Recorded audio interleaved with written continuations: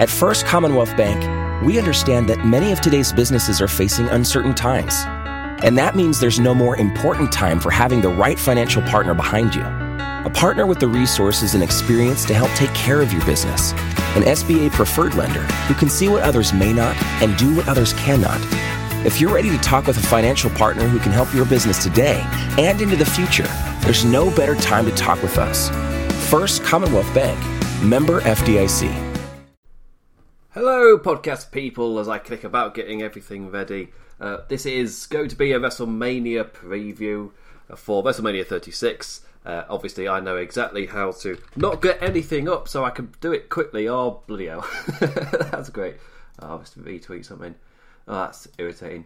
Anyway, you'll hear my name in a minute. I'll do it after the replay. Not the replay. After I've got the YouTube stream up. But this is like the bonus thing as Imp goes all over the place trying to get everything ready. It's a bonus for the podcast. Like the Patreon exclusives, which do absolutely nothing. just bonus stuff for me clicking about because I can't do a million things at once. Right, I'm trying to embed. What I do on this bit is I'll go live on the podcast version. You get a little bit extra. Then I'll do everything as I can to frantically click about to get that on the actual YouTube page, so people can actually listen to this on Spreaker for the lovely podcasts. And after I've done that, I play the theme tune and we go live on YouTube. I'm just trying to embed. We don't get a link until we're live, and I'm kind of like, well, how the hell do I publicise that? But I've bloody done it now. So that's all that sorted. Right, I guess let's get on with it. Going live on YouTube, and we'll have a lovely time with all of the theme tunes and whatnot, and then we'll talk about WrestleMania and all of that jazz. See you in a minute. He signs off before he's live on YouTube. Total professional. Right, we're live. Pressing the button. 10.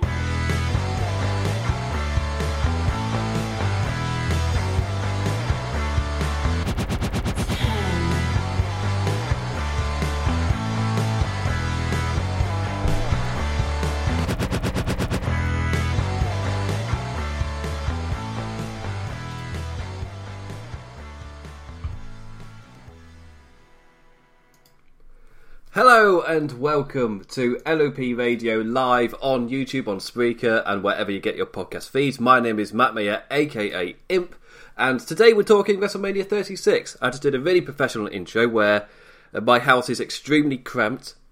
I say my house, my entire family's kind of gotten together for this Corona thing, and I'm like helping them out, going and getting food and things, doing the gardening and all that stuff.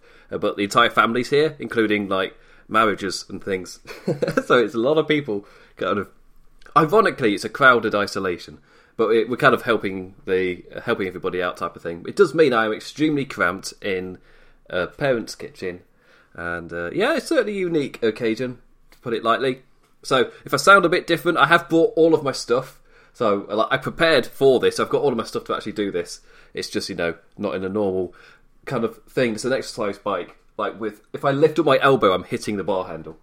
Just to tell you how kind of cramped it all is. Yes, and I did say I was in the kitchen. Yes, an exercise bike in a kitchen. That's how you do it, apparently. Anyway, so today we're talking WrestleMania 36, and instead of kind of the past few weeks, I've really focused on kind of the world of the world that's happening now and how that's affecting wrestling, and then how wrestling's going to cope with it. I just want to purely focus on the show today. On WrestleMania 36, obviously, I have to touch upon the unique kind of traits of this show, but it will purely be in a kind of entertainment kind of fashion. How will it affect the show in that kind of way? Not really talking about the outside world or anything, because that's been talked about to death, and obviously it gets fatiguing, so you kind of want a mental break from it. So this is going to be purely focusing on the wrestling side. I'm not going to really bring up anything. Last week I ended up getting quite political. This week I'm going to do my best. The only times, obviously, I'll touch on it. We are live, so there will be comments coming through on YouTube. There'll be comments coming through on Spreaker. Maybe. Spreaker's pretty rare, but it does happen, trust me. So we'll be doing all that, and I guess when they're coming through. Also, with it, over here in the UK, we've been on lockdown for like this week so far, and with that comes increased internet traffic. The best way to describe it is like cars getting on a highway, and the more cars there are, the more crowded the highway gets, the slower you go. That's pretty much what is happening over here. So there's a chance with all this increased traffic that my internet might be a bit spotty, but hopefully it's not. The picture looks fine on the preview. It's not pixelating or anything. My audio sounds fine. It's perfectly fine. It'll be all right. So anyway, hopefully that doesn't affect things too much. I'll try to remember to click away from my notes to actually do the show. But the WrestleMania 36 is going to be a unique show that will be remembered for a long, long time. No fans in an empty arena, 2-night special, live from WWE's Performance Center. Oh, and it's pre-taped. Because it might have been today, actually, where new rules came in, meaning that it's either the state or the city that the Performance Center is in, where WWE, as a result of it, wouldn't be able to produce the shows. As far as I know, the Performance Center isn't like fully closed, can't get in kind of status, but it is like they couldn't run WrestleMania with these new rules. That was what I was reading earlier. There were new reports coming out within the last, 15 minutes before set to go live, coming out from Fightful and Shaw of our staff about the actual status of the Performance Center. So this might be immediately out of date. So as has happened before, commenters, people on have sent me messages and things to update me. I've had them live on the show before, just keeping me up to date with stuff with the news that is breaking. So there's a chance that might need to happen again. With all the news breaking, I obviously can't keep up with everything. I'm doing a show, damn it. I do have to tune out. I have to do the show at some point. But yeah, so that is currently happening. There might be news with the Performance Center, which could change a lot of what I'm saying on the show to do with the actual running of it. But it is being pre-taped, or it has been pre-taped, which is really unique. I've not seen any spoilers. I don't want to see any spoilers. I want to go in blind. How it is a WrestleMania where like most of the results are foretold storyline-wise, as in it's not always predictable. It's like, no, they're the beats that have been set up, and they are the story beats that should happen next. Which is sometimes a issue with WWE, where they're like, oh, we've had too many matches that are, I guess, the way that people would expect them to go. Let's throw them a curveball. You could do that with some of the lower card ones, where it doesn't really matter, like tag team matches, I guess, or a few of the others. But in terms of like Bobby Lashley, Aleister Black, that's got to go one way. But in the way that it's kind of working, I'm losing my thought, losing my thought train there. The way that it's kind of being set up with the stories going into the main title pictures, especially, and the main big matches, maybe not surrounding the titles themselves, like the featured headline matches. There's really only one way they should go, and in terms of spoilers and things, that's the one benefit in terms of people just posting result spoilers all over the place. The one major benefit is storyline-wise, they've done quite a decent job with most of them into setting it up of, well, this is the next place where it should go, and it can kind of predict it that way. For me, I like WrestleManias like that. Like, I like my not knowing what's going to happen at the Royal Rumble. I like going in there with it being millions of different types of people who could possibly win. There's all that intrigue there. But with WrestleMania itself, I like it to kind of be the final beat of a story, or I guess the first beat in the next story. In a way, it's like storylines coming to an end and setting up that next bit is what I feel like WrestleMania should be. And I just scared the crap out of myself with my headphone wire catching my zip on my hoodie. my heart's actually beating from that. That's hilarious. Anyway, hit live. That doesn't happen on live TV. Nobody does that. Except me to jump by a wire. Anyway, that's throwing me off. That has. So I'm going to go through half of the matches. And I'm going to... the point I was making was, please don't post any spoilers. Please. Don't send me any spoilers, don't do anything like that. Hit me up on Twitter at DemImplicat for all the talking stuff to do with WrestleMania. I don't know what I'm doing, actually. Because with the coronavirus, I'm second-guessing staying up for both nights of WrestleMania. Because, health-wise, that probably isn't the best idea, given that I've still got to... go out and do stuff. I'm the person who's going out and getting the shopping. I'm the person who's physically doing gardening things as well for the family. I can't really stay up for both nights super late doing after shop for both of them. So maybe I'll just do the one and blast through everything. To be fair, I might have to call it on the night. Give it if I reckon one show to cover everything might be too much. I could do both nights. I've done it for Wrestle Kingdom, so I know I can do it. It's just with the current climate, obviously not getting enough sleep makes your immune system a bit weaker. I can't really have that right now. So we'll wait and see. So there's a chance Aftershock might be affected by this. I will do it, just not live. I might have to do it during the day or around this kind of time the next day or whatever. It's just, yeah. It affects everybody, this coronavirus. It sucks. I said I wasn't going to talk about it, but it might directly affect it. So this week I'm going to talk about half of the matches. I think I'm going with the Raw side, and then on the second half of the show I'll talk about the SmackDown side of matches. Because obviously Raw's had one more extra show than SmackDown, with me being live on a Friday. So we'll get up. Next week we'll have a lot more answers for the SmackDown side, just to get a few things finalised. Because the card is interesting. I've just realised there's one match. Oh no, it is there. Doesn't matter. So the Raw side.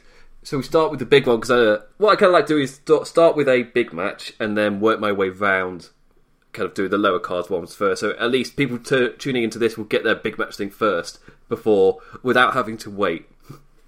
Like, you don't have to sit through me talking for ages about Aleister Black, Bobby Lashley, or Street Profits versus Andrade, Angel Garza, no matter how good those matches might end up being. Like, the main events is really what the opinions are built on for WrestleMania, all the debates and things. Like, no, he's better than him. Or we get amazing signs. Being British, seeing Roman Reigns as a wank pheasant. It was just perfect. I loved that. It was great. So anyway, first off was to do with the big Royal Rumble challenger. Apparently, the word is that Lesnar McIntyre will not be main eventing either night. There's a chance that Goldberg Roman Reigns will main event one night and Becky Lynch and Baszler the other. I think maybe what maybe was going round. That doesn't. Now I've said that out loud, like, that second night can't be right. That can't be true. But whatever the word is, as far as I know, Lesnar McIntyre isn't set to main event either show. When it did kind of feel like this was the best opportunity to, in splitting the show in half, you could have one main event each night. It's not really the biggest issue in the world, unless they want one of the women's matches to main event the second night. Then I can kind of understand them doing it this way. But I don't think they are. I think it's going to be another men's match, be it Edge, Randy Orton, or Dusty the Fiend, Goldberg, Reigns. Like, it's going to be one of those, I reckon. So it's like, that's a little bit sad. Lesnar McIntyre have been doing really, really well. That said, it's like Daniel Bryan and Kofi on the night. If you nail the story, it doesn't really matter with you being last match or not, especially with the sheer length of these WrestleManias. Like, I was looking through the list here, trying to split up which matches to do, and it's so far 13 matches, and there's going to be more added, likely. Maybe to make it an even 7 for 7 or 8 for 8. I've counted NXT as a Friday, as a SmackDown one, purely because there's so many Raw matches. There's a chance there'll be equal amount of SmackDown. And it's like, Baron Corbin doesn't have a match. Oh, he does, doesn't he? Because he's facing Elias. Oh, yay. I watched that one for you people. So I watched that one for you people. I'm a wrestling fan. That's how you say you people. For you people. Anyway, Brock Lesnar, Drew McIntyre. So this has been built really well since the Royal Rumble in terms of Drew McIntyre. It's a thing where they were testing the waters with Drew McIntyre and things were clicking and connecting. So as a performer, he was finding his feet really well as a babyface, and by the time they hit the Royal Rumble, it kind of felt like, yeah, he's a babyface, he's doing quite well with momentum.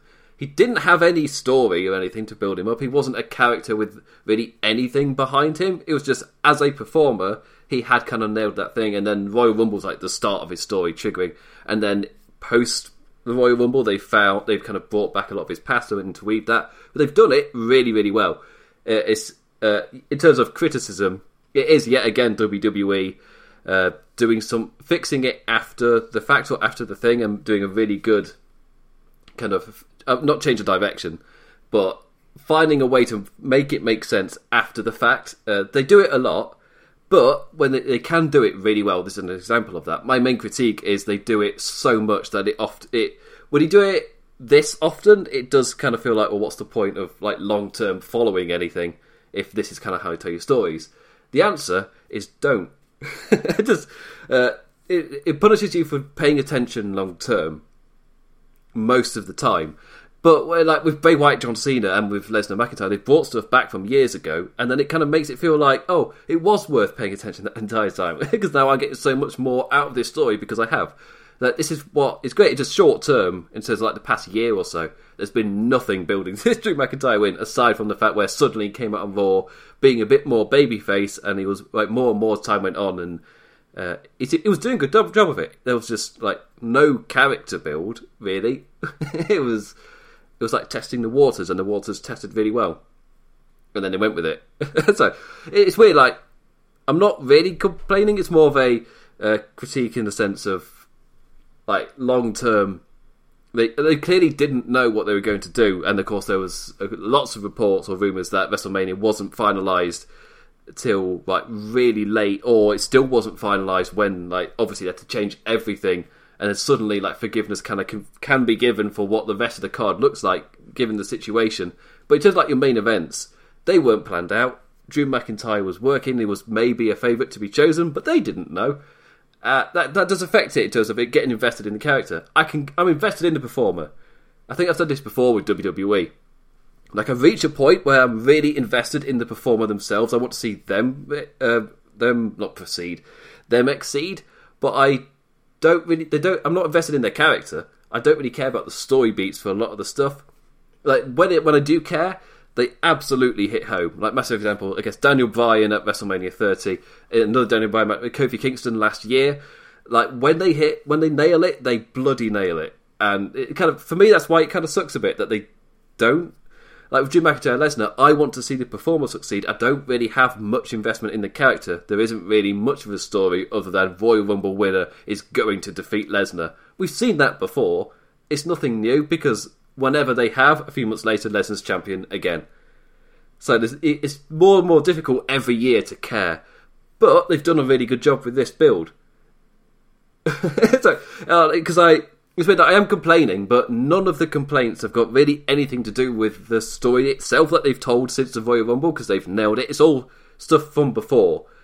So I'm not really complaining about the build itself. It's more, I guess, outside stuff, which kind of it's repeating itself in this story, even though this story has been great. I've really enjoyed it. They put over McIntyre really well. Lesnar's done an amazing job of painting him as a genuine threat. All they've got to do at WrestleMania is follow through with it. Keep it like they've painted him as the threat, have him be it now.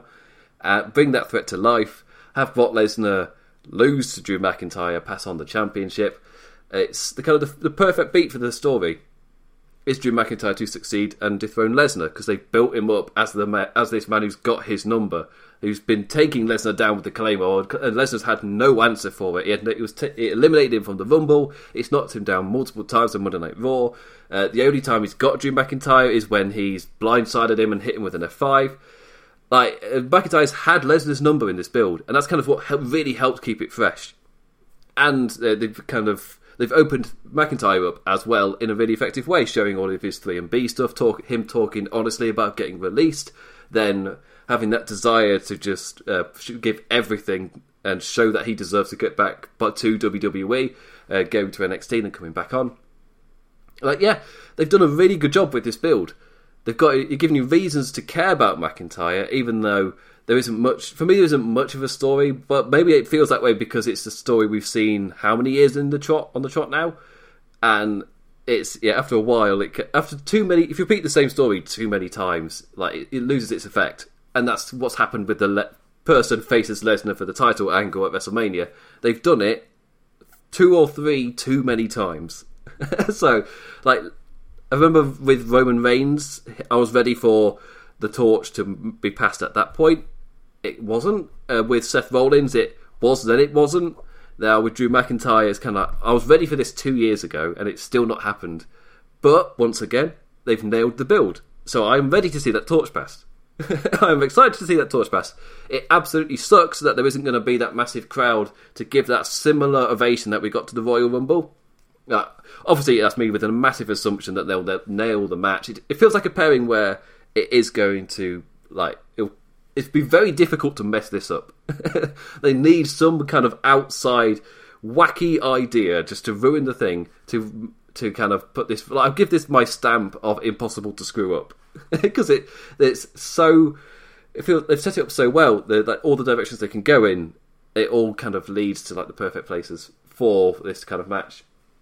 2 big lads doing big lad wrestling, and it's yeah, it's follow through after this. Again, absolutely sucks for McIntyre. He's not going to be there for that massive WrestleMania ovation. It's going to be obviously a bit weird, but AEW have proven to me that you can do wrestling in an empty arena and it not be strange. Like, it's appeared like both shows have taken little influences from each other. Like, AEW taking a bit of the promo influence from WWE after WWE showed it can work. AEW showed WWE that the wrestling side can work. It's just more about the staging and production that really help it. And they're both taking notes from each other in this, like, such bizarre time to be producing shows like this. Well, bizarre's not. It's a unique time, I guess, and it's had bizarre consequences for certain things. And for wrestling, it's WrestleMania in a performance center with no fans. I don't know what they do for staging or anything. Is that going to be nice and cheap as well? It's just going to be, we're giving you some form of entertainment. The fact that we're getting anything at all is, for me, a little bit kind of crazy sounding. Like, the fact we're getting anything, like, that's remarkable to me. Again, I live, obviously, with Europe. We've been taking this so seriously for so long that it seems crazy that there's something like you were able to produce a WrestleMania within this climate. But yeah, it's still good. Like, especially when, by the time that WrestleMania airs, like, the world's going to be just that bit more, especially the Western world, especially England, I guess the UK and America, because we're not at our peaks yet. I know I'm talking about it, but it's kind of relevant in terms of like how we're feeling when the show itself airs. And I feel like this needs to be a really upbeat show. But they've set it up perfectly for either fan favourites to win or purely baby faces. They've set like to pass that torch for what the fans are desperate to see of this generation crowned. Because they just haven't been crowned, and it feels like this is another note in that. You crown them and then you follow through with it over the summer. Like last year they crowned them, they didn't follow through. This 2020, I feel like they have to crown them, have that feel-good moment, and boy do we need a feel-good moment. I feel like WrestleMania can definitely deliver on that. This match is a massive part of it. But it's a follow-through really for me. Like, they can nail the shows, and it will obviously, like, I'll remember it, and it will mean a lot to me given the current situation. But the follow through in terms of storytelling is way more important. There is at least they're going to have a bit of time to figure out what to do next, because the likelihood is after WrestleMania there's going to be a gap. Like, for the first time ever, Raw will not air, because we've had nothing like this in our lifetimes. Monday Night Raw will not air after WrestleMania in all likelihood. So what do you do? Well, well, personally, in terms of like your characters and your stories, you'd hope that they take time off, and in that time off, they creatively work and come up with ideas, so that when they come back, they have a plan. Of course, you don't know when you're coming back, and that can be a bit difficult, but you can plan a story out at least, have something in mind, and the characters can benefit from that hugely. So it might be a chance Monday Night Raw, even if it does air, it might just be like a constant stream of matches, with like somebody in a studio just going, and now it's time for this match, or something like that. Anyway, let's move on to the next Monday Night Raw match. So, big thumbs up for Brock Lesnar, Drew McIntyre. I got lost a bit in my little, I guess, kerfuffle of, I guess, a bit of negativity on the outside, but still, yeah, I'm fine with it, it's fine. So, anyway, Universal Champion. No, that's the wrong match. I'm going to do wrong one begin with you. I'm doing Universal Championship tomorrow. Not tomorrow, next week. Undertaker versus AJ Styles. That's the one beginning with that I wanted to talk about. So in terms of like setting up in terms of the future, when I was saying like fan favourites, AJ Styles comes under fan favourite. So it's going to be like a feel-good show, but AJ Styles for me feels like that fan favourite who should maybe get put over. Like it's one where I don't think I'll mind that much if Taker wins. Again, given the situation, just a feel-good show probably would be enough. It's difficult for me to get angry. Like I've seen quite a few people. I'm envious of the people who have got enough mental space to get angry at wrestling booking right now. But earlier today when I was watching AEW, I was thinking, what on earth am I going to do for my show tonight? It's just because I have such small kind of space left in my head to care about wrestling that much. Like, there's so much more seriousness going on that seeing people get angry at the booking of wrestling, it kind of makes me laugh a bit, just because I don't have that ability right now. I don't have that capability. I I can't look at it and go, well, if Undertaker wins against AJ Styles, that's going to be absolutely horrific and destroy AJ. It's like, currently, I don't care. If it's entertaining, if it distracts me, if I enjoy it, then if it's a fun match, if AJ Styles and the rest of the club, or sorry, the rest of the OC, if they band together to make it a fun affair, and even if Undertaker wins overcoming those odds and it's relatively enjoyable, yeah, then I will be fine with it. It's more of, if the show's enjoyable and it distracts me, then I will be happy with it. That's what makes this WrestleMania unique for me. Like, if Lesnar, Drew McIntyre, the reason I brought up kind of their story so much is because it leads to what, in terms of that next beat, Undertaker AJ Styles, his own weird world thing where there was nothing, then Saudi Arabia happened, and now it's kind of built from there to here, where it will die off again after WrestleMania. It's a weird bubble. Lesnar McIntyre kind of affects after this, moving on to the next stage, which is why I feel like AJ Styles is perfectly fine to lose. Like, he's had his WrestleManias putting him over. He beat Shinsuke Nakamura not last year, the year before. Who did he bloody face last year? He faced, who was it? What was the WrestleMania? Oh, Randy Orton. Yeah, I think he won that one as well. I can't remember. It's the one with they've chanted to turn off the lights, and that's all I remember from it, which kind of sucks because I felt like it was building to a great match, but until they were realising they can't even see what we're doing here, that kind of sucks. I want to say AJ Styles won, but he lost to Chris Jericho, then he beat Shane McMahon, then he beat Shinsuke Nakamura, then he beat Randy Orton, I'm pretty certain. So he's got a 3-match streak, I guess, at WrestleMania. They've not brought that up. It's only 3 matches. It feels like a heel thing for him to do. He's not undefeated, but he has had a 3-match streak. So that's a pretty decent thing. AJ Styles to bring up against The Undertaker, but he hasn't. So he's perfectly fine for me. Where he is in the card currently, it doesn't really matter if he loses. Personally, I'm a massive fan of pushing the current era and the future over your older guys, and that's kind of what I'd use it for. Like, their attraction only has a certain amount of time before that's it. It kind of dies off. WWE are in massive danger of not putting over this current era, and I feel like they just need to continue doing it. They did it with Roman Reigns' Undertaker. This is kind of like the next stage of that, put over AJ. But again, if Undertaker wins and it's a fun match, I don't have any kind of space to care that much. Like, fine, if it's enjoyable, thank you for distracting me. That's all I can really say for it. So, yeah. Next up, the Edge. What's wrong with me? Edge versus Randy Orton in a last man standing match. So this one, storyline-wise, just magnifique. Just Randy Orton with the performance of his career. Edge just... his return generated such a strong reaction and emotion that it's so damn unique to see. You don't normally get reactions like this. Reactions. I mean, you can't really do a story like this to generate this sort of emotional reaction, is what I'm trying to say. And it feels unique because of that. And then since the crowds have disappeared, you've had 2 promos straight into the camera where both guys do that serious tone and deliver a soliloquy. And it just worked. That's one thing WWE proved on their first show with John Cena, Bray Wyatt, where jumping to the dramatic theatre does work with the serious storylines. It worked. It didn't. It's not, for me personally. It's not really worked with Roman Reigns Goldberg. Again, we've got 2 more episodes to go with that one. This Raw has the benefit of they've done one more show at this point whilst I'm live. But Edge vs Randy Orton, also saying more cramped. Like, on both legs of this desk, there are bottles of wine.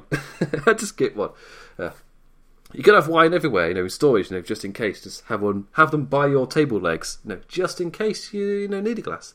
But Edge Randy Orton, it's built really well. Really well. That's an understatement. It's one of the best builds WWE have done for WrestleMania. I'm putting it up there with last year's Kofi Kingston, Daniel Bryan, in terms of how invested I am in these characters. Amazing job by Randy Orton, equally as Edge. Beth Phoenix as well, that episode was amazing. Credited to that now in AEW, back to his crazy gimmicks. But Matt Hardy, what he did in those 2 weeks of Raw, where they added so much to this rivalry. And it's weird now going to WrestleMania thinking that he's back to doing all the obsolete and the broken Matt Hardy. Was it broken? One was broken, one was woken. I get confused which one was which now.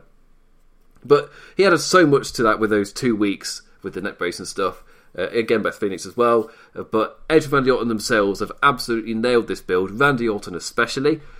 It's like such a conflict of emotions, and they've displayed it really well. Like over the course since Royal Rumble till these final weeks, they've done such a good job of showing the conflict within Randy Orton, like him believing that he's doing the right thing, and no matter how painful it is.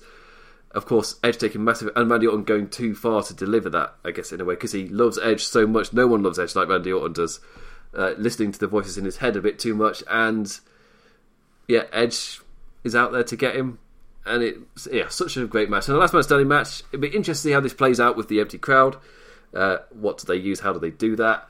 But the way this has been built up, it's so storyline heavy that it's. I don't know if they can I don't know if they can deliver on the kind of match this build warrants. But still, the build has been fantastic. As I lean on another wine bottle, what is this house?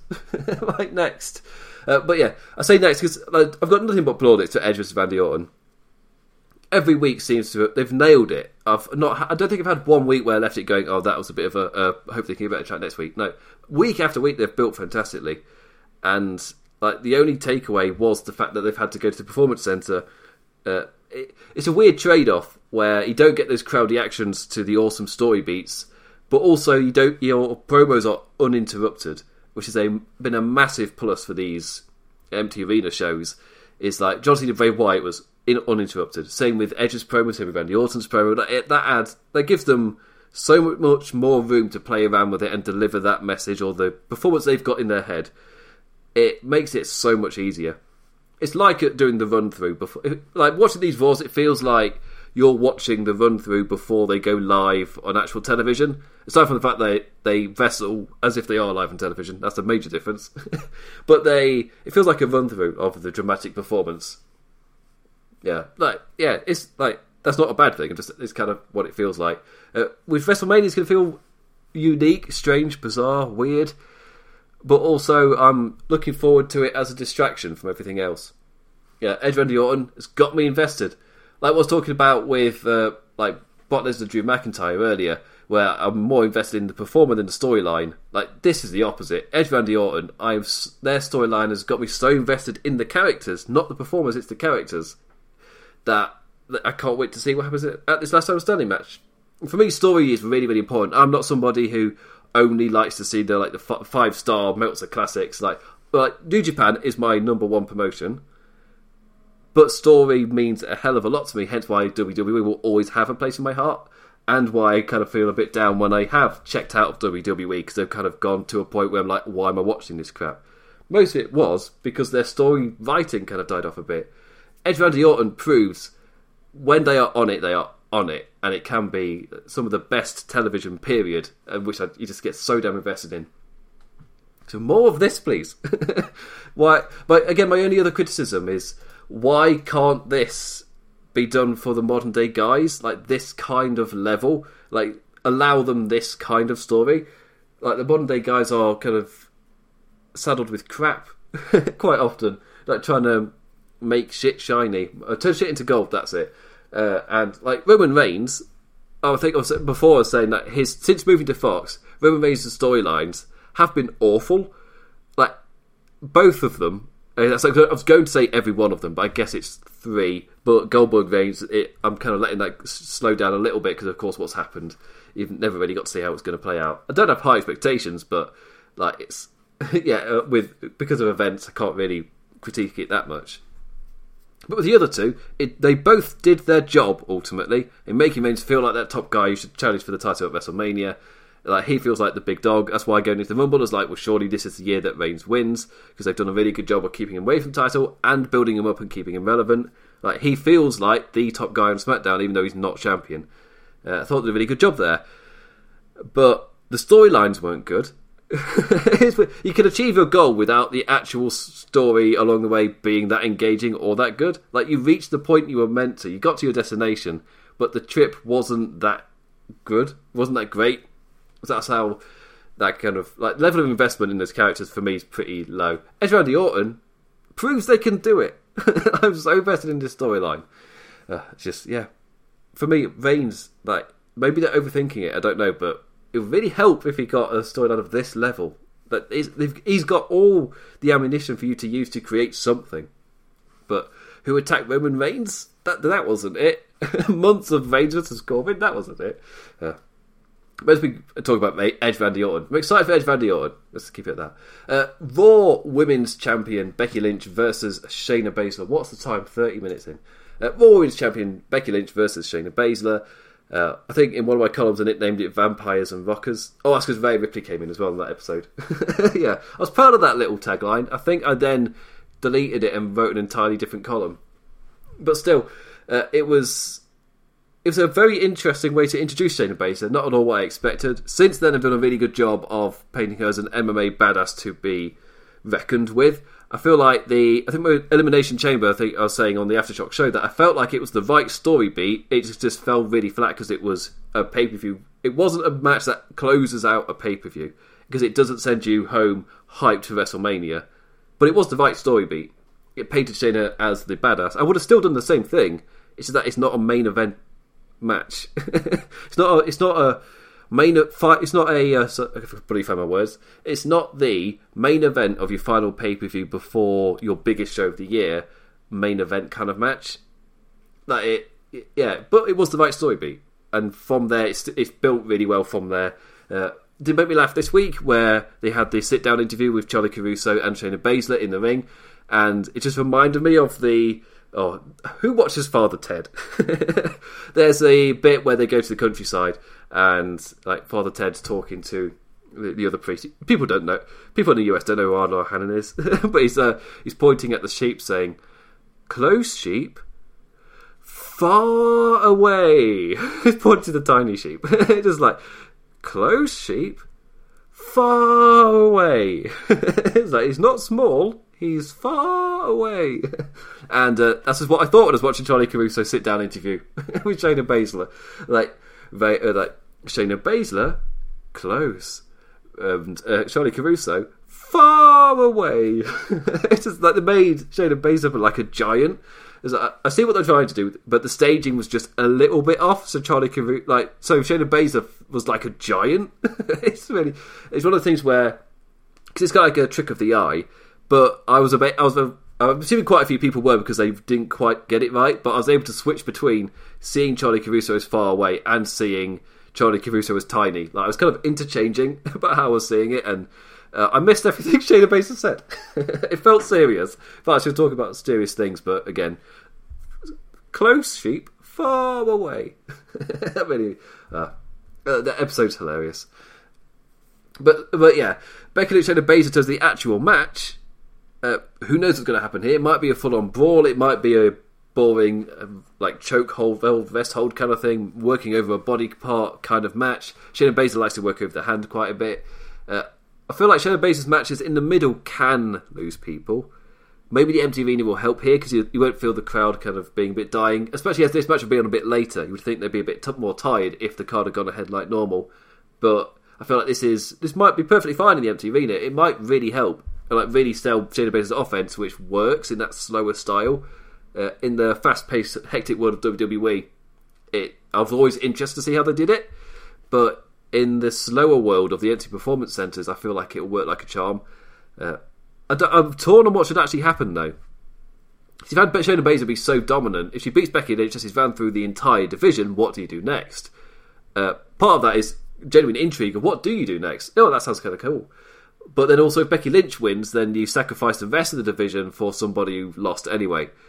Even though I wouldn't mind seeing a really long reign for Becky Lynch, like a real sign that she is the top woman on Monday Night Raw, like no questions asked, just a really long title reign can help cement that, just cement the fact of she is a massive star as she's champion for a long time to come kind of thing, which is so rare in WWE. But also, they've painted Shayna Baszler so dominantly, she could have... Actually, this is probably closer to, I guess, what I talk about with New Japan quite a lot, where both sides I'm actually fine with. No matter which way they go, I'm fine with Baszler winning, I'm fine with Lynch winning. Both sides have the detractors, both sides have the benefits. I'm fine with either way. Also, again, current climate, if you entertain me, that's my number one thing. I'm looking to be distracted.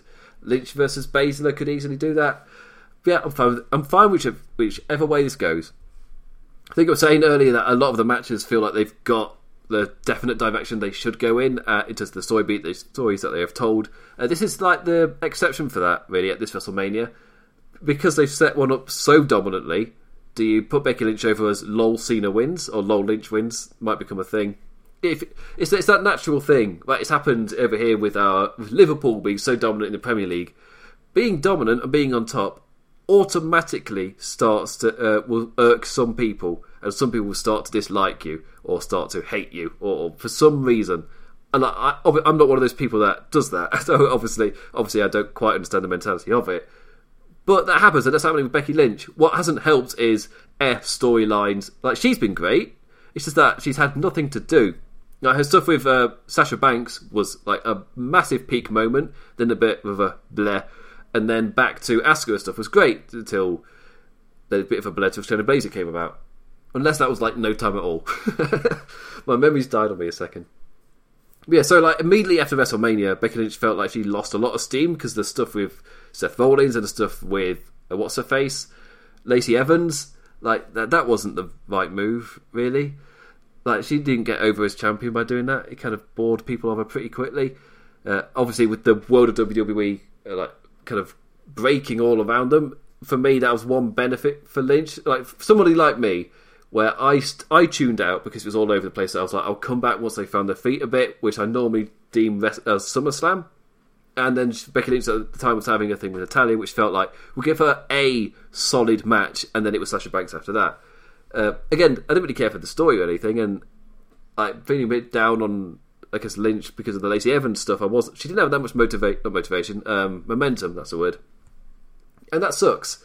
But she as a character has been solid all year in terms of like feeling like the champion, like she deserves to be that person on top. I think I was saying it as Kofi as well. Like, the world was so all over the place. It felt like his reign, his storyline wise, only got going and truly began after the summer. Like, at SummerSlam, from there, that was the first time that, or I guess it would be the weeks leading to SummerSlam in terms of building the matches. That was the first time it felt like these champions were getting their story beats to the next thing. And that, for me, meant that I would have been fine with Kofi Kingston and Becky Lynch holding their titles for a really long time. Purely because of that. The world was so all over the place that when it finally settled, it was like, right, we could finally get going with these championships, these stories can finally build, I can finally get invested in these characters. And obviously one got just kicked to the curb and the other person has continued on, and I've done a really good job. Sasha Banks and Asuka, both absolutely solid feuds. And now we're getting into WrestleMania with Shayna Baszler. I hope this one's solid. I don't mind really which direction it takes. I think I'd go with Becky Lynch. But I don't mind, really. Either way is fine. You've sacrificed some amount of people either way, in terms of the negatives. But in terms of positives, yeah, both have got a lot of positives. I don't really mind. Match should be fine. Might be a brawly type thing. Might be a MMA holdy type thing. That's what I kind of hope it isn't. Might be quite submission-y. Given both have got submission finishes, you'd probably assume so. Alright, next up, there are 3 more matches to go. Kevin Owens versus Seth Rollins. The feud which hopefully ends at WrestleMania. It's been going on. It's one of those that's been going on for absolutely ages. It's one bright side. It's one where you look back and you look to like the build to Survivor Series before Seth Rollins had turned heel, and you see the little like hints and inklings in Seth Rollins' character and the way that he's talking to Kevin Owens. When you look back at it, you see all the little quirks which kind of blew up and became much bigger characteristics of the Seth Rollins Messiah character. Like, the hints were there before Survivor Series, and a massive round of applause for that. The only issue really is that in terms of their friends and the feuds that have been going on Monday Night Raw, like Kevin Owens, the Viking Raiders and Samoa Joe versus Seth Rollins and his disciples, like they've been together in matches for how many weeks in a row? Which, like, after Survivor Series, I guess all the way till now, like so many Raws have had those same matches or same duos over and over, the same pairings, that's the word, over and over and over again, that it did get to that point where like I felt like I was ready for it to move on, even though it's like, no, this is going to WrestleMania. It's just that it's not, because it's the passing ships thing I said before, where if you're in a feud, you interact with those people in that feud and you don't interact with anybody in any other thing. About to enter a coughing state. Oh, my throat is so dry. Alright, let me just... God, I drank that now, didn't I? Yeah, that's what I get We're talking 45 minutes straight with no pause for sipping or drinking or anything. There might be a personal record. This going straight with hardly any pause or anything. I was doing the show, aren't I? Don't worry, I was just a dry cough after, again, 45 minutes of talking and not taking any sips. Anyway, Kevin Owens, Seth Rollins. This should be a great match. I say should be because this could be one with loads of interference and shenanigans, but it feels like it really shouldn't be. And the Seth Rollins character is on the line where it could enter that state of like kind of like wimpy heel or cowardly heel, which WWE has a real bad habit of painting a lot of their top heels in exactly the same way. There's a lot of variety on this show, and I feel like this could be the best opportunity for Seth Rollins to be like, no, I am the Messiah, I don't need your help. That's not going to happen. There'll be shenanigans all over the place. You're going to get Viking Raiders, maybe Joe, I don't know what his medical status is. Or maybe not, because so this is where the outside world maybe gives me what I want in terms of this storyline, where in terms of having too many people in one place, maybe there won't be those interferences, and we just straight up get Owens versus Rollins because, again, you have to keep production crew down to a skeleton. You can't have 6 people jumping in and interfering in this one match. It's like, no, it's just those two, and they should go out and wrestle. I think, I really would prefer that. It keeps that focus. After all the craziness, it boils down to just these two fighting. Like, to be fair, that's what a lot of the best, I guess, war movies or battle movies kind of do. You have your massive, absolutely massive battle, but it normally ends on just one-on-one. The story you've been building the entire time, you end on that note with those two fighting. Or whatever you want to do. I feel, that's what this kind of comes to. Like, months of big kerfuffles with the multiple people, and then finally here at WrestleMania you get your one-on-one match. So Owens versus Rollins. It should be great. WWE with their Ring of Honor starlets. I'm looking forward to this one. Hopefully, fingers crossed. Right, penultimate match. Raw Tag Team Champions, the Street Profits versus Andrade and Angel Garza. Bit random, but also should be a good match. That's what I was saying about the Elimination Chamber card. I was like, should be a good match. Shame about the build. This is where, like, the undercard for WrestleMania is suddenly where, I've got such an understanding for the way that they've had to change everything and figure out so much that the actual undercard for WrestleMania is obviously a bit jumbled. You don't even know which talent you're going to have, like, at hand to do the shows as well. So this match, it feels a little bit thrown together, but it should be a great match. And I'm also really forgiving given the situation. Like, this is a perfect example of two great teams who are charismatic as hell and should keep me bloody entertained for the 8 to 10 minutes that they probably get given. I'm generally looking forward to this one, even though there's no story to it. It's Tag Team Champions Street Profits, which again, massive thumbs up there. Done a decent job of getting those guys over. And Andrade and Angel Garza, properly, you've had them separately, and then you've seen them together on the last episode, maybe episode before that as well. But it's kind of good to see them in the Zelina Vega. I don't know what her collective will be called. Her collective's been used too much because of AEW. It need a different word. But with her recruiting that extra person, Angel Garza, when Andrade was taken out, and now they're together as a tag team. I kind of like that little story, and the fact that, little characters interacting with each other. But it should be a good match. Yes, it's a little bit thrown together. Yes, so it's probably likely going to be an a United States Championship match. But apparently Rey Mysterio is isolating himself, so he's not going to turn up. I don't know what Humberto Carrillo's doing. Maybe something similar, I'm not entirely sure. But Andrade Angel Garza are entertaining as hell. So are the Street Profits. It's Montez Ford versus Angel Garza's. That's a face-off that I'm generally excited to see. They don't need the fan reaction to hype that one up. Those two guys do it themselves. That's me. You heard the laughter there.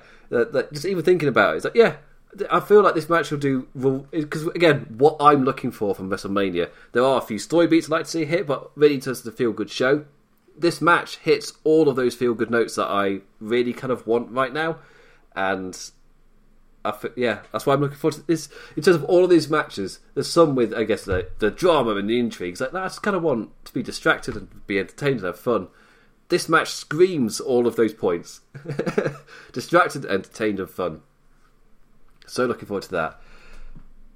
On the other end of the thrown together kind of matches, Aleister Black versus Bobby Lashley. So this one definitely has got just that aura of, I guess we'll give Black a match against an opponent that's a bit tougher, but there's no story here at all. It's just two lads thrown together. But if this turns out to be Black dominating, yeah, go for it. Yes, it's the second year in a row Bobby Lashley, I guess, put somebody over, but this is exactly what he should be used for. You can build him up throughout the year, but Bobby Lashley isn't the guy to be beating someone like Aleister Black or Finn Balor at that point Finn Balor was at. So it's a really good... He's in that point where he's been built up enough where it feels like a big deal when Black does beat him, and he bloody should. There's always that doubt because it's WWE, but the way they built it up, like, Black's winning here, and this next year, it feels like they perfectly, after WrestleMania, or whenever WWE returns after WrestleMania, they've set it up perfectly for Aleister Black to build with a really clear route to the next WrestleMania, where he's in a much bigger match. Like, my big example, I guess, seeing with Randy Orton, how they did him at WrestleMania. Obviously, they didn't think it out this long, but it did work really well. First WrestleMania is in a multi-man tag match. Yes, it's got big stars in there, but he's in that multi-man tag match.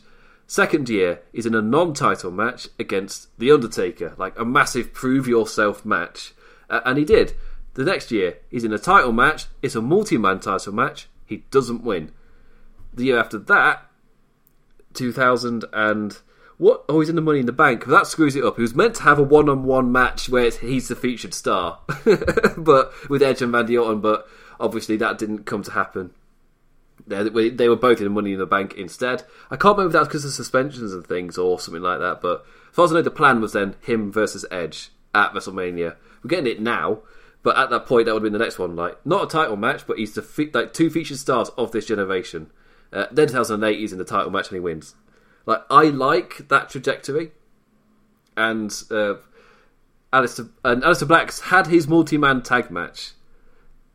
Now he's got his featured match. It's not really against the Undertaker. I mean, Undertaker would have been the perfect thing to prove my point. What if it's Aleister Black versus the Undertaker instead? For me, I wouldn't have minded that, but AJ Styles is the guy. Obviously, Undertaker requested AJ Styles, and AJ Styles will make him look like a beast. He'll sell his ass off, and Bobby Lashley can put over Aleister Black instead. So you get your one-on-one featured match, I guess. It still works. But I like the idea of the gradual build. It worked with Orton because he had so much... He was so young as well, and so much time in the investment. With Aleister Black, you probably don't need to copy it. You can probably jump to the next bit after this WrestleMania. But I like that idea, the slow build. And Aleister Black, off of the Bobby Lashley match, can then build to next year's WrestleMania. And I feel like there'll be a lot more emotion at next year's WrestleMania. Hopefully, if you ride the wave right, which WWE often struggles with. But again, I feel like they should be able to ride the wave this time, because it's been so disruptive. They'll have so much time off, which they're not used to. That they should be able, next year's WrestleMania should be quite solid. But this is looking like a really unique WrestleMania. That's the Raw side of it. A couple of thrown together matches which kind of hit on their purpose, and I've not really got any issues with them. One of them is thrown together, and it's one of the ones I'm looking the most forward to. Is I kick those bloody wine bottles again. I'm really looking forward to the Street Profits Angel of Gaza. I'm quite surprised that talking through this, that was the one that got me the most animated. I'm genuinely looking forward to that. It's just going to be a silly 8-minute max tag match, but it's going to be pure fun for those 8 minutes, and that's really what I want right now. I'm assuming most people going into WrestleMania, they're not thinking in that mindset, which is why Lesnar, Drew McIntyre, Taker Styles, and Edge, Orton, Lynch, Baszler, of course Seth Rollins, Kevin Owens, they're your big storylines. There's a lot of them, which is also... So it's kind of a bit imbalanced at the moment, where it feels like a lot of Raw matches and nowhere near as many SmackDown ones, which is odd given that Raw's now shifting towards the B show with WrestleMania, with SmackDown on Fox being the A show with Reigns and Goldberg and whatnot. But maybe more SmackDown shows would be added, so you've got an equal balance between the two shows. Maybe there's no SmackDown tag match, where there probably will be, something like that. Otis versus Ziggler. probably will get added, maybe to a pre-show, who knows. Oh, Sami Zayn, Daniel Bryan as well. That's likely to be added. It's not currently confirmed for this, but I reckon by the time I'm live next week, talking about the second half of the show, that we'll have maybe a couple more matches, and SmackDowns will be a bit more fleshed out. So WrestleMania, too big for 2 nights. What they've actually done is ended up adding even more matches, so you've got 2 7 or 8 match cards. So it's going to be quite long. Both nights. Which again, talking about my own health, which is why I'm kind of like with Aftershock, I'm umming and ahhing a bit. I don't really know. We'll see. Oh, WWE... Oh, so I've accidentally jumped to the comments immediately because I saw one that kind of caught me off guard a little bit. So I'm going to quickly talk about this comment I've just seen, and then I'll sign off, say goodbye, see you all next week kind of stuff. So the WWE PC is shutting down. Right, have they recorded then? That's my immediate next question, because that news was breaking as maybe news just as I was going live. I'm currently searching it just to see if it has properly shut down. Loaded. That's my own podcast. I don't want to see my own podcast. I want to see the news. There's nothing there. Well, that sucks. I can't see any news. I'll look later. Ratings. Who cares about ratings? It really doesn't matter right now. So WWE PC is shutting down. Yeah, number one question then, in terms of the preview, is did they get everything recorded? As in SmackDown, Raw, SmackDown, and WrestleMania? Because I think the news coming out was WWE from Thursday, which is today, wouldn't be able to record any episodes because of the new laws coming in. So if those rules did come in, then obviously they weren't able to record, and well, hopefully they got all this stuff done. Because ahead of time they should have known. Hopefully. So, yeah, confirmed by me being given the news. So, thank you again, Hunt, for informing me there. So, anyway, check Spreaker, Imp. You never check Spreaker. That's why, because there's never anything on it. Anyway, 54 minutes in, I've gone through everything I have for this half of the show. Hopefully more gets added so I can talk about it next week. I'm looking forward to the distraction. It's WrestleMania. I'll at least try to get hyped. I obviously can't do my normal thing of going out and getting food or beer or whatever. I get what I get kind of thing, and we'll see how that goes. So anyway, I will be back next Thursday to preview the second half of WrestleMania 36 with the SmackDown half, whatever matches get added tomorrow or Monday or whatever, and whatever Raw matches, if any of those get added, I will talk about them as well. Rhea Ripley versus Charlotte Flair, I will be talking about that one because it's NXT. I've decided it's a bit lopsided at the moment. I thought I'd give that one to next week. So I'll be back next week to talk about that. And obviously then it's WrestleMania that weekend. So hopefully they got it all recorded. And I can talk about those shows on Saturday and Sunday next week. I think I'm drifting towards doing both, even though it's maybe not wise. I'll just stay in. I won't go out till I've properly recovered. Hopefully I won't need to do like a massive shop for the parents. We'll see how that goes. So yeah. Again, cramped household.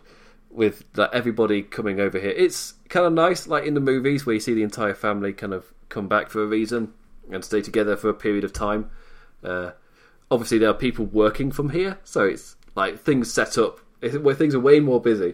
And I've got playing on my PlayStation with my friends back home over the internet, and like there's nowhere really to do it because everywhere's taken up. So I'm having to find places to entertain. Anyway.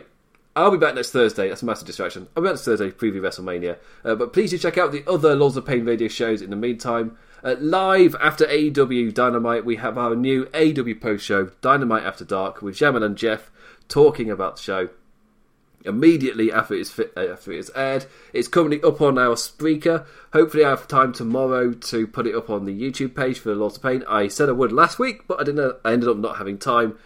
Like, understandable circumstances, I think it's fair to say. So it's the same thing. Like, tomorrow I've got quite a lot on my plate. But it is, it's my plan to hopefully get it up on the Laws of Pain YouTube channel, Dynamite After Dark. But again, of course, with outside circumstances, there's a chance I'll be too busy to maybe do that. Fridays is the Legacy series with NWA. However, Ms. Fan and Mystic are currently with the Wrestling Mystery Bag as NWA Power is on hold for the COVID-19 whilst that blows over. So Ms. Fan and Mystic are currently doing a new series called the Wrestling Mystery Bag, talking about I think 3 random matches. Maybe I should listen to the show before plugging it. Saturdays is reserved for All Elite Wrestling. Sundays reserved for WWE pay-per-views.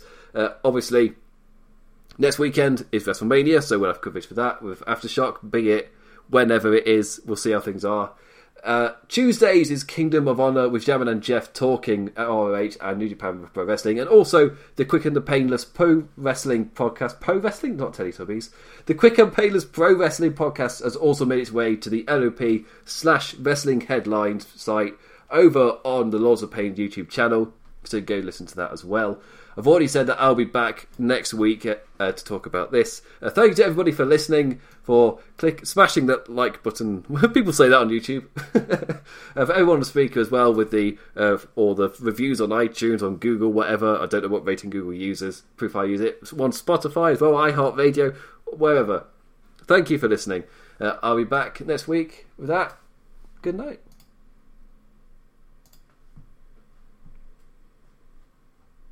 And the podcast people should still be here. Alright. Oh, dismiss that, that'll be fine. Anyway, thank you for listening, everybody. You get to listen to the lovely, lovely theme tune, because you're so special. I'm not a kids TV host. Anyway, I'll be back next Thursday. Enjoy the theme tune. Till next week. Hopefully it's been a nice distraction as well. I've fallen back a couple of times this week, but obviously compared to the last few weeks, this was nothing. I've enjoyed going through the card and finding out which matches I'm excited for, to actually distract myself, because obviously we all need it. So anyway, take care, everybody, especially my American friends, and hopefully see you all next week. Goodbye. 10.